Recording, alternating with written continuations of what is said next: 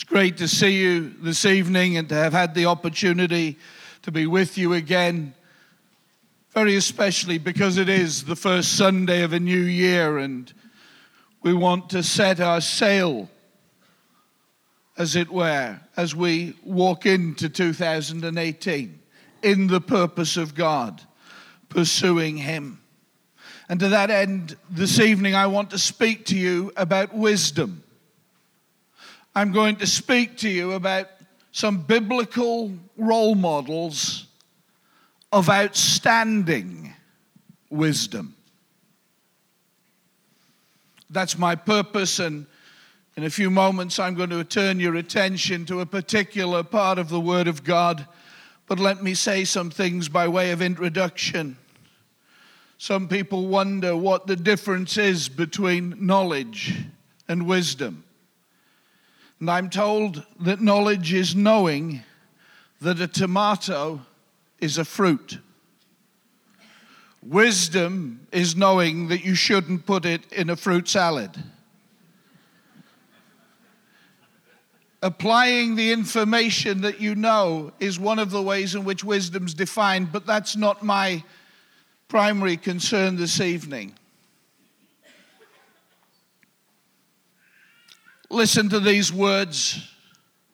When all Israel heard the verdict the king had given, they held the king in awe because they saw that he had wisdom from God to administer justice. When all Israel heard the verdict, they held the king in awe. Imagine a political leader, a sovereign, who the whole nation holds in awe. You see, I hear a lot said about particular leaders and politicians today, and people treat them with little regard or respect because they're not impressed with the wisdom that they have. But when a leader speaks with wisdom, the whole nation held them in awe. It says of Solomon in 1 Kings 4:34, men of all nations came to listen to Solomon's wisdom, sent by all the kings of the world. Kings of every other nation heard about a man who had wisdom, and they sent their best men to go and get wisdom from him. The Queen of Sheba was one of those who famously came to Solomon. This is what she said: "How happy your men must be. How happy your officials who continually stand before you and hear your wisdom." A queen traveled a great distance at incredible expense, and she recognized the amazing privilege of hearing someone who had wisdom. And she thought of those who had the honor of constantly being in his presence and heard that wisdom dispensed continually. We talk a lot about common sense, but the most common thing about it is it's not very common. Wisdom is one of the greatest needs that our society has. The scripture tells us above everything else to get wisdom. We're told the whole world sought audience with Solomon. to hear his wisdom. Listen to this before we read some verses together. Ecclesiastes 7 and verse 19. Wisdom makes one wise man more powerful than 10 rulers in a city. Wisdom makes one wise man more powerful than 10 rulers in a city. Now that's staggering. 10 rulers who have all sorts of people subject to them, ready to do their bidding, with all of the resources that the rulers might have, are less powerful than one man with wisdom. My purpose in saying that to you by way of introduction to you tonight, because what I'm going to look at is a sort of unusual passage. And in spite of the novelty of it, I don't want you to miss the point. You need wisdom. The world needs wisdom. People are desperately waiting on wisdom. And yet there's apparently an opportunity for the people of God to speak with wisdom, to get wisdom from God, to act with wisdom. And I want to urge you to think this year about pursuing wisdom because others need it, because people who hear it are privileged, because historically we know people have traveled great distances to get counsel, direction, advice, wisdom, because it is so uncommon. And wisdom gives you greater power than 10 rulers. If you have a Bible and you want to turn with me, I'm going to read from Proverbs chapter 30.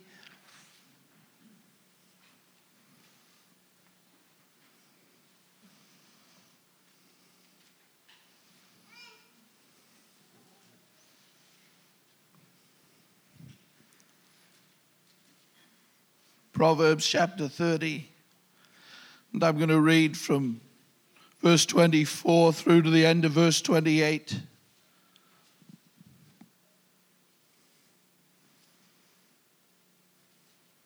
And here are some biblical role models on outstanding wisdom. 4 things on earth are small, yet they are extremely wise. Ants are creatures of little strength, yet they store up their food in the summer. Conies are creatures of little power, yet they make their home in the crags. Locusts have no king, yet they advance together in ranks. A lizard can be caught with the hand, yet it is found in kings' palaces. I want to talk to you about an ant, a coney, a locust, and a lizard. I want to ask you to think this year about modeling your life in terms of the extreme wisdom.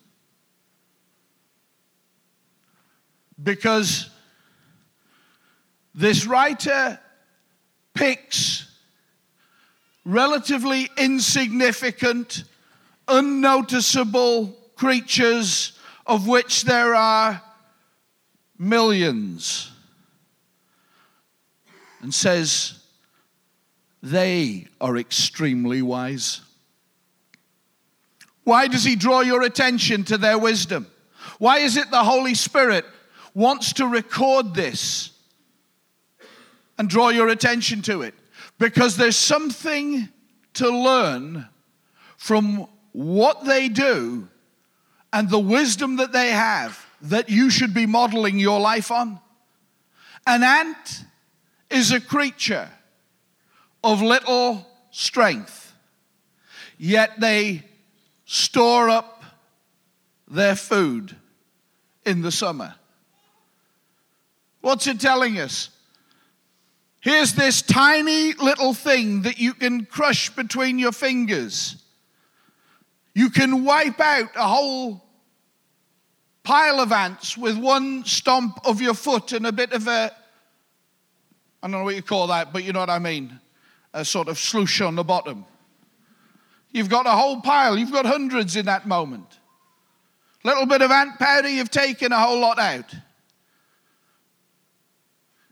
In many ways insignificant, yet the writer's saying, if you would think about the wisdom they demonstrate, you could learn an incredible lesson from them.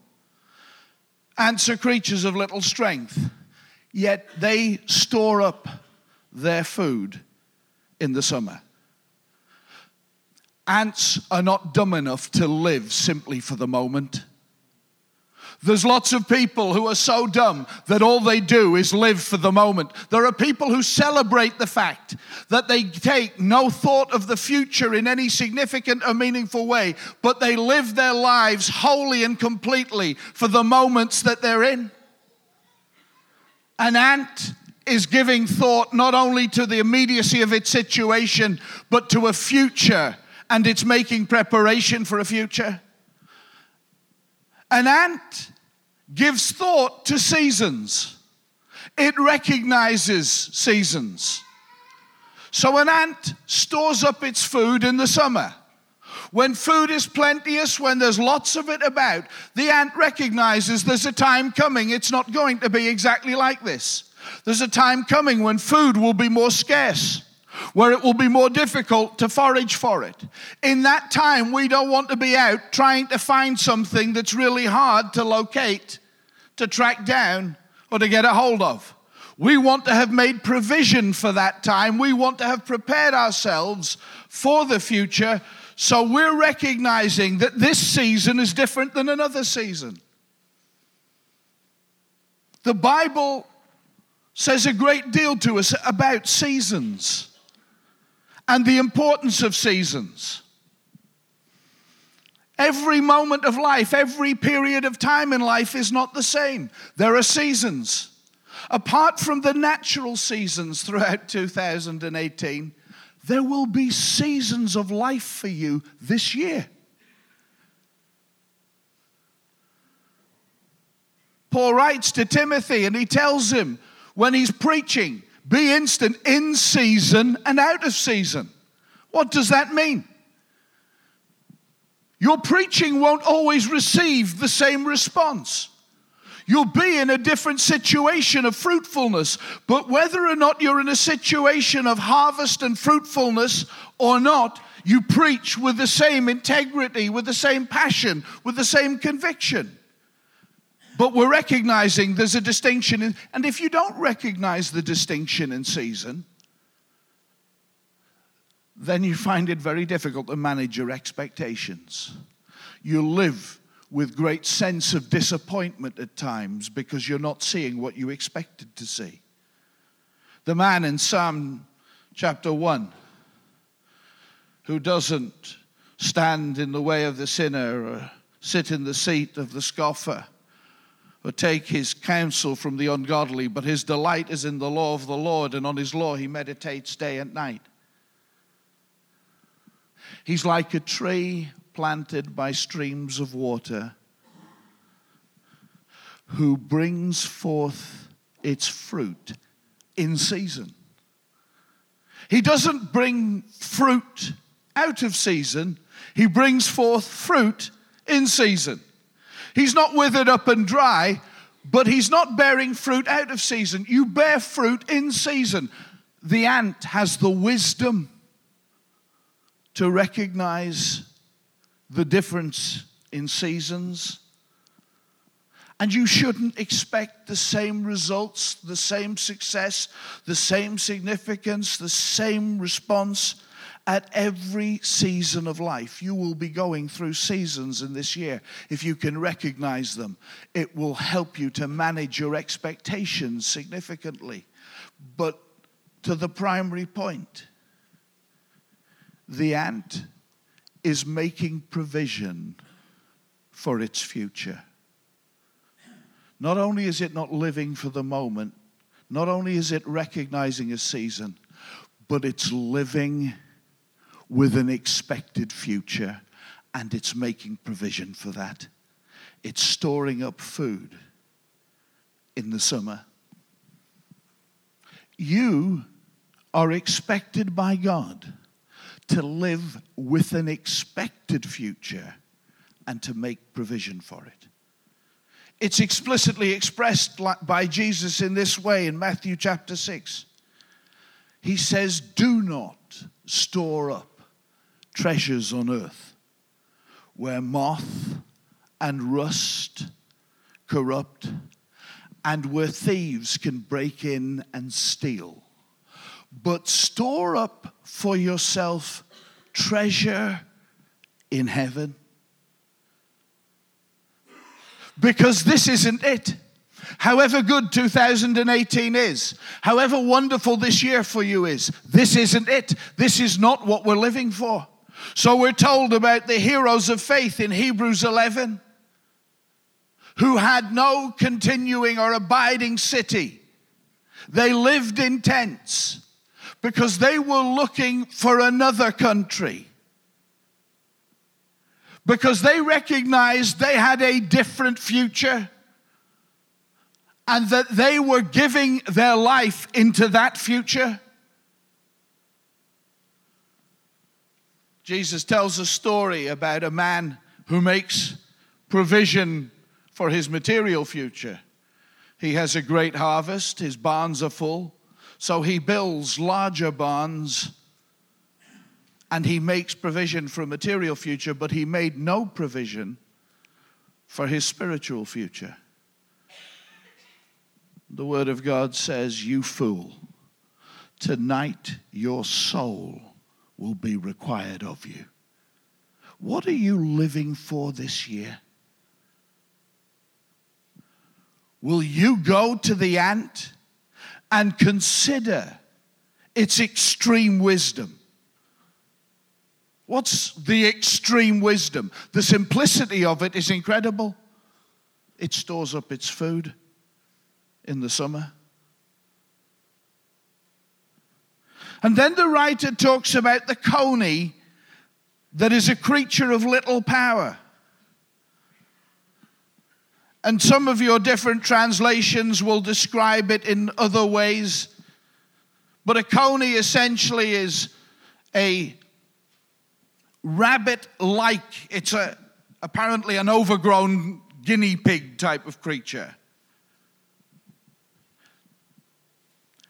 Whatever the particular creature is, and rock badger or hyrax is the way it's most often described, it lives in crags up a height on rocks. That's its wisdom. According to the scripture, that's extreme wisdom for a creature of little power. Why? Because this overgrown guinea pig isn't well able to fight against predators. It's not going to take on the eagle terribly well. If a predatory animal comes in search of it, it's not going to win the battle. In fact, it has very little hope of winning a battle against almost anything. But apparently, if you hide in the crags of a rock and take refuge there, you don't need to worry about having to fight. Because the crag of the rock protects you. That's extreme wisdom we're meant to consider. Why? So that we're not dumb enough to think we can take on any fight that ever comes at us and win it. Because we're weak and we're foolish. I know that because he chose the weak and the foolish things to confound the wise. And you can't win every fight. And you have enemies. And you have an enemy of your soul who is committed to your destruction. And you're meant to do something about that. Psalm 104 and verse 18 says, the crags are a refuge for the conies. What a great phrase. What was the psalmist doing? He was reminding us of something he talked a lot about. I mentioned it this morning. 42 times the psalmist talks about our refuge.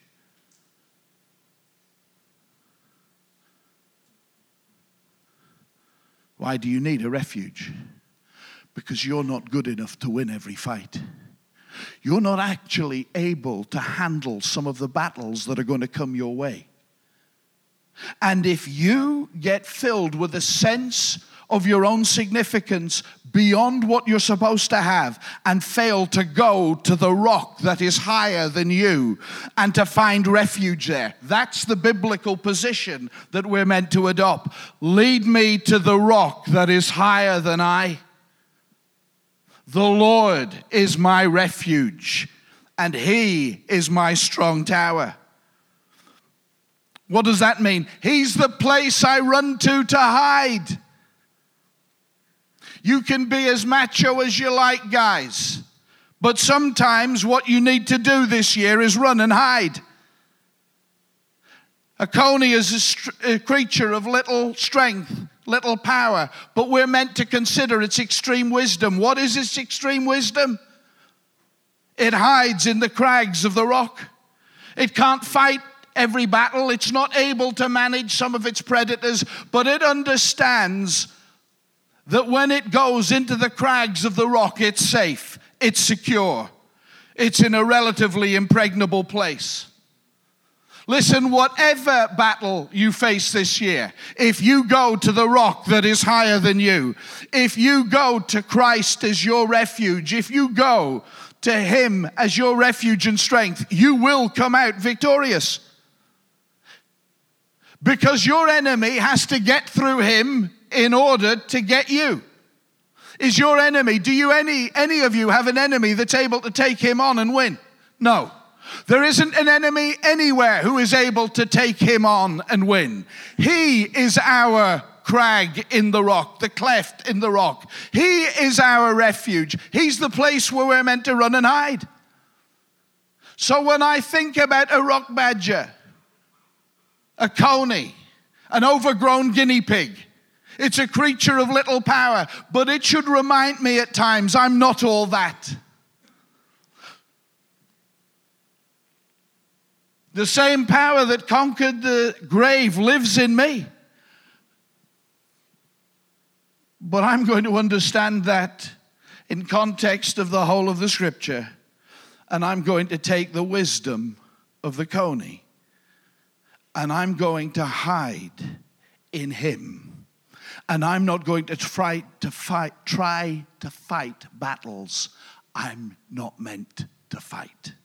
I'm not going to think I'm going to show them. I'll happily run into him and hide. That's why the psalmist so often talks about him as a refuge. Some of you are fighting battles you shouldn't be fighting. Some of you are worn out. You're worn down. You're discouraged and you feel like you're losing, because you are, and you need to run into him. And you need to let him do the fighting for you. You don't ever have to clear your own name. He's well able to do that for you. You don't have to vindicate yourself. He'll vindicate you. He's the judge. He'll decide between me and anybody else. So I can defend myself as much as I like. But if he says I'm wrong, I'm wrong. And if somebody else says I'm wrong and he says I'm right, I'm right. I'll just leave it with him. The locust has no king, yet they advance together in ranks.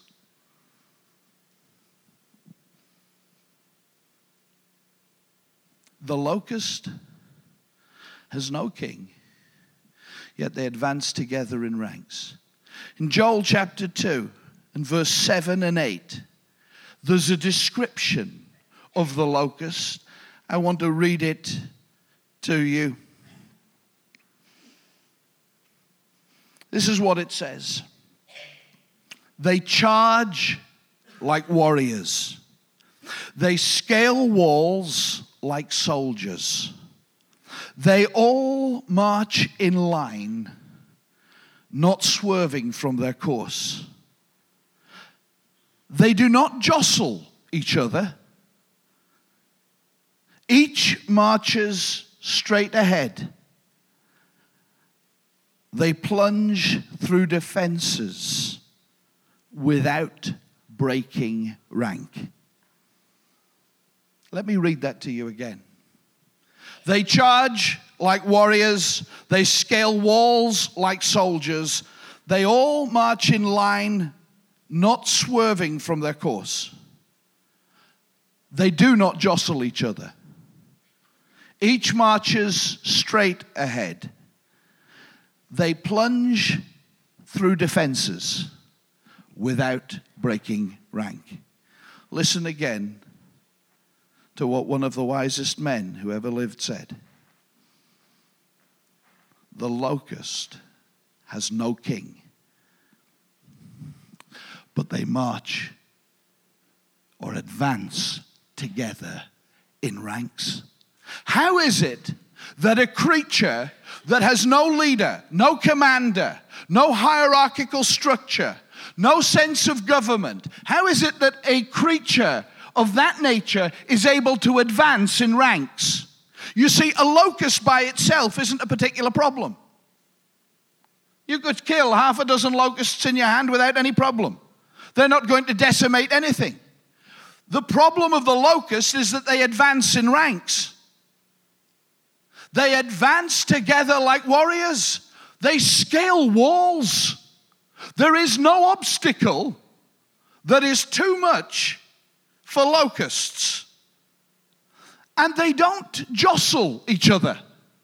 They're not vying for position. They're not fighting one another. There's no egos involved with the locust. Hey, that's my lane. Get out. They're advancing together, not swerving from their direction. Not distracted, not taken off course by one thing and another, straight ahead. They plunge through defenses. You can't stop them. Why? They've got a great leader. They've got a great king. No. That's what we celebrate, isn't it? History is filled with heroes who led the people in battle, in victory, who made rousing speeches, who galvanized people together. And through the great leader, through the galvanizing speech, through the courage of the man who stepped out to face the opposition, the rest fell in line behind him. That's what makes the locust so wise. No leader, no king. Yet they've got the capacity to work together to a common end. No politics, no fighting, no jostling, no ego. Now there's wisdom. apparently, with the same power that conquered the grave living in us, what might we do if we would advance together in ranks without fighting for position, without trying to establish who's leading here, without trying to get the credit for the direction that we're going in? Do you think the writer is trying to communicate something to the people of God about the possibilities of overcoming any obstacle, of breaking through any defense?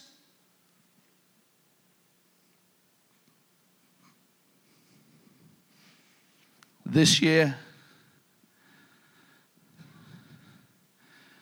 it's 39 years I'll have been a Christian.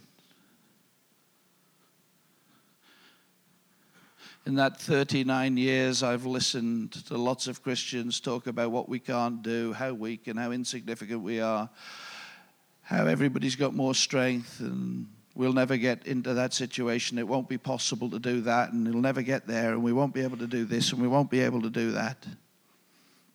So we didn't. And then, I can't tell you, in 39 years, the jostling I've seen, the distractions swerving off course, the fighting for position in the ranks, the arguing together over the direction. Meanwhile, the enemy sits back and laughs. Can you imagine in 2018 if we would learn a lesson from the locust, who has no king, yet is able to advance in ranks because they recognize together we can do something that is unstoppable. And you know, the record of Scripture describes times when swarms of locusts advanced and the greatest superpowers in the world at that time were totally incapable of stopping them. No great leader, no great speeches, no hyped up for the moment, just people recognizing, working together, we can do so much. My prayer for Dundonald Elam in 2018 is that we will not jostle for position. We will not fight for a sense of importance. We will not be concerned about who gets the credit for what, but that we'll recognize we have a common enemy. We are called to be a light in the darkness, and we need to learn something from a thing as apparently insignificant as a locust, because it has extreme wisdom. Finally, the writer says, the lizard can be caught with the hand. Some of you might have versions of the Bible that describe it as a spider. Virtually all of the commentators are agreed that that's a really bad rendering and understanding. The lizard can be caught with a hand. Yet it gets into king's palaces.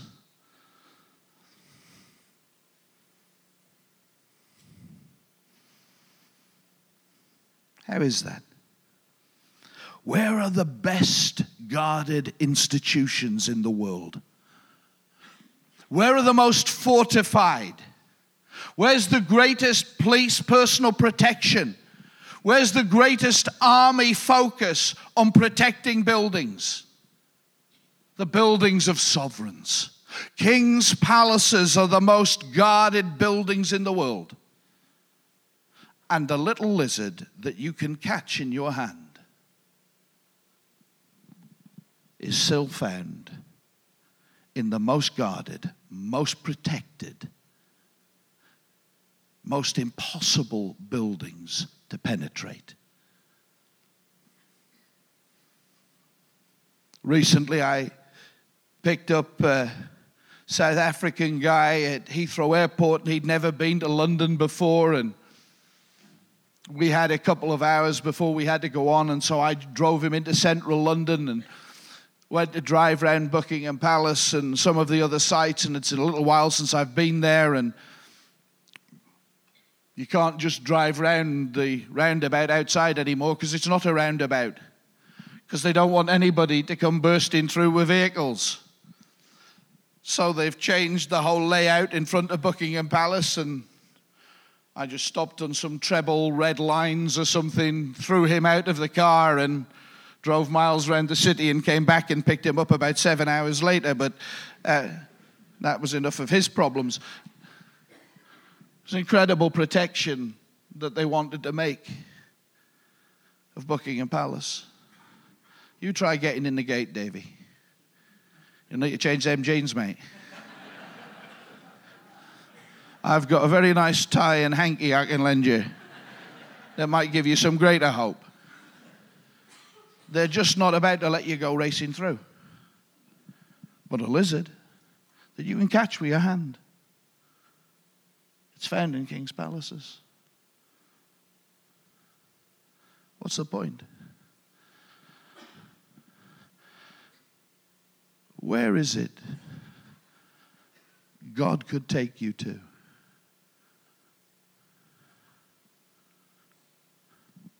If you would learn the wisdom of the lizard.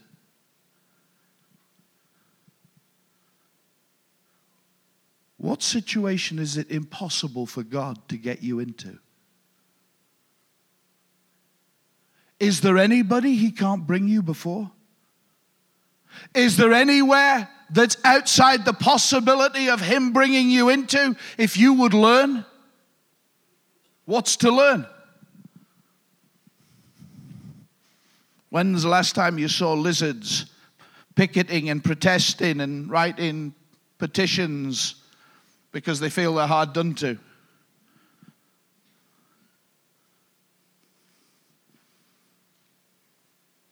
I've had the privilege of traveling all around the world, and unfortunately that meant I've shared several rooms with lizards.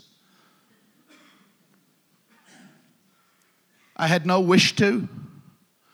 I didn't feel they had any right to be there. And to be honest, they didn't make a lot of fuss about it. 1 minute they weren't there, and then they were. They didn't come in with the trumpets blasting. I didn't hear a loud sound coming over the hills. There wasn't a band out in front. 1 minute it wasn't there, the next it was. A lizard doesn't draw a great deal of attention to itself. I don't know if you noticed that. Any of you have ever been in a warm country?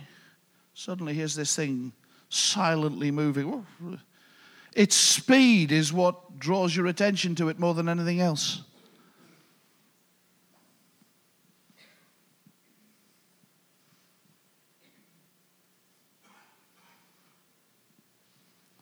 There's some things that God wants to do with you, places that he wants to take you, that's not about making a whole song and dance. It's not about jumping up and down and complaining about how badly treated Christians are. If you would just quietly walk with him, he's got the capacity to take you in there. If you wouldn't draw a whole lot of attention to yourself and make people wonder, what do those wackos want? That's not always wise. Just saying. Here's what they said about Jesus prophetically and in his life and ministry. It's recorded that he fulfilled this. He will not shout or cry out in the streets.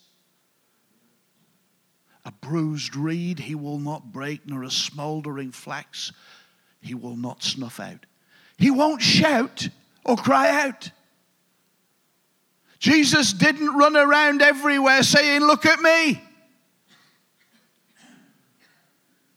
Have you ever wondered why he spent so much time saying, "Don't tell anyone you're healed"?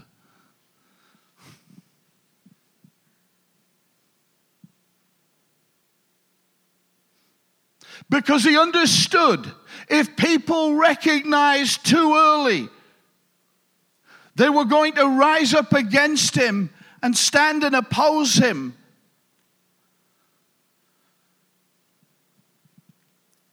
So in John 7, they ask, are you going to come to the feast? He says, no. You can go anytime, but it's not right for me to go. But he does slip quietly in, unnoticed and unobserved. How often did he do that?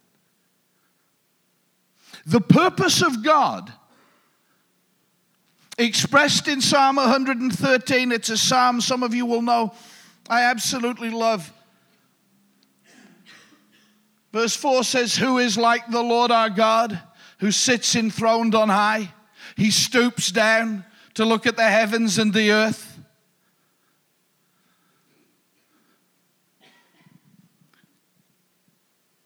He lifts the needy from the dust,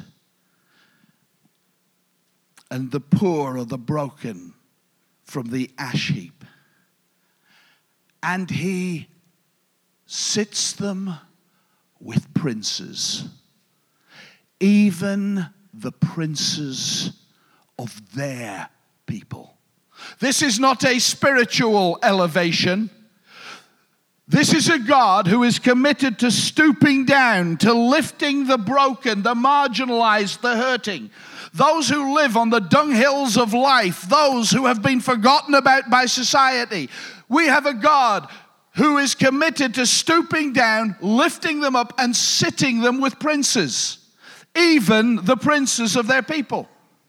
How can God bring people out of the dunghill before the princes of their people and have them sit with them? Very easily. The lizard can be caught with a hand, yet it's found in kings' palaces.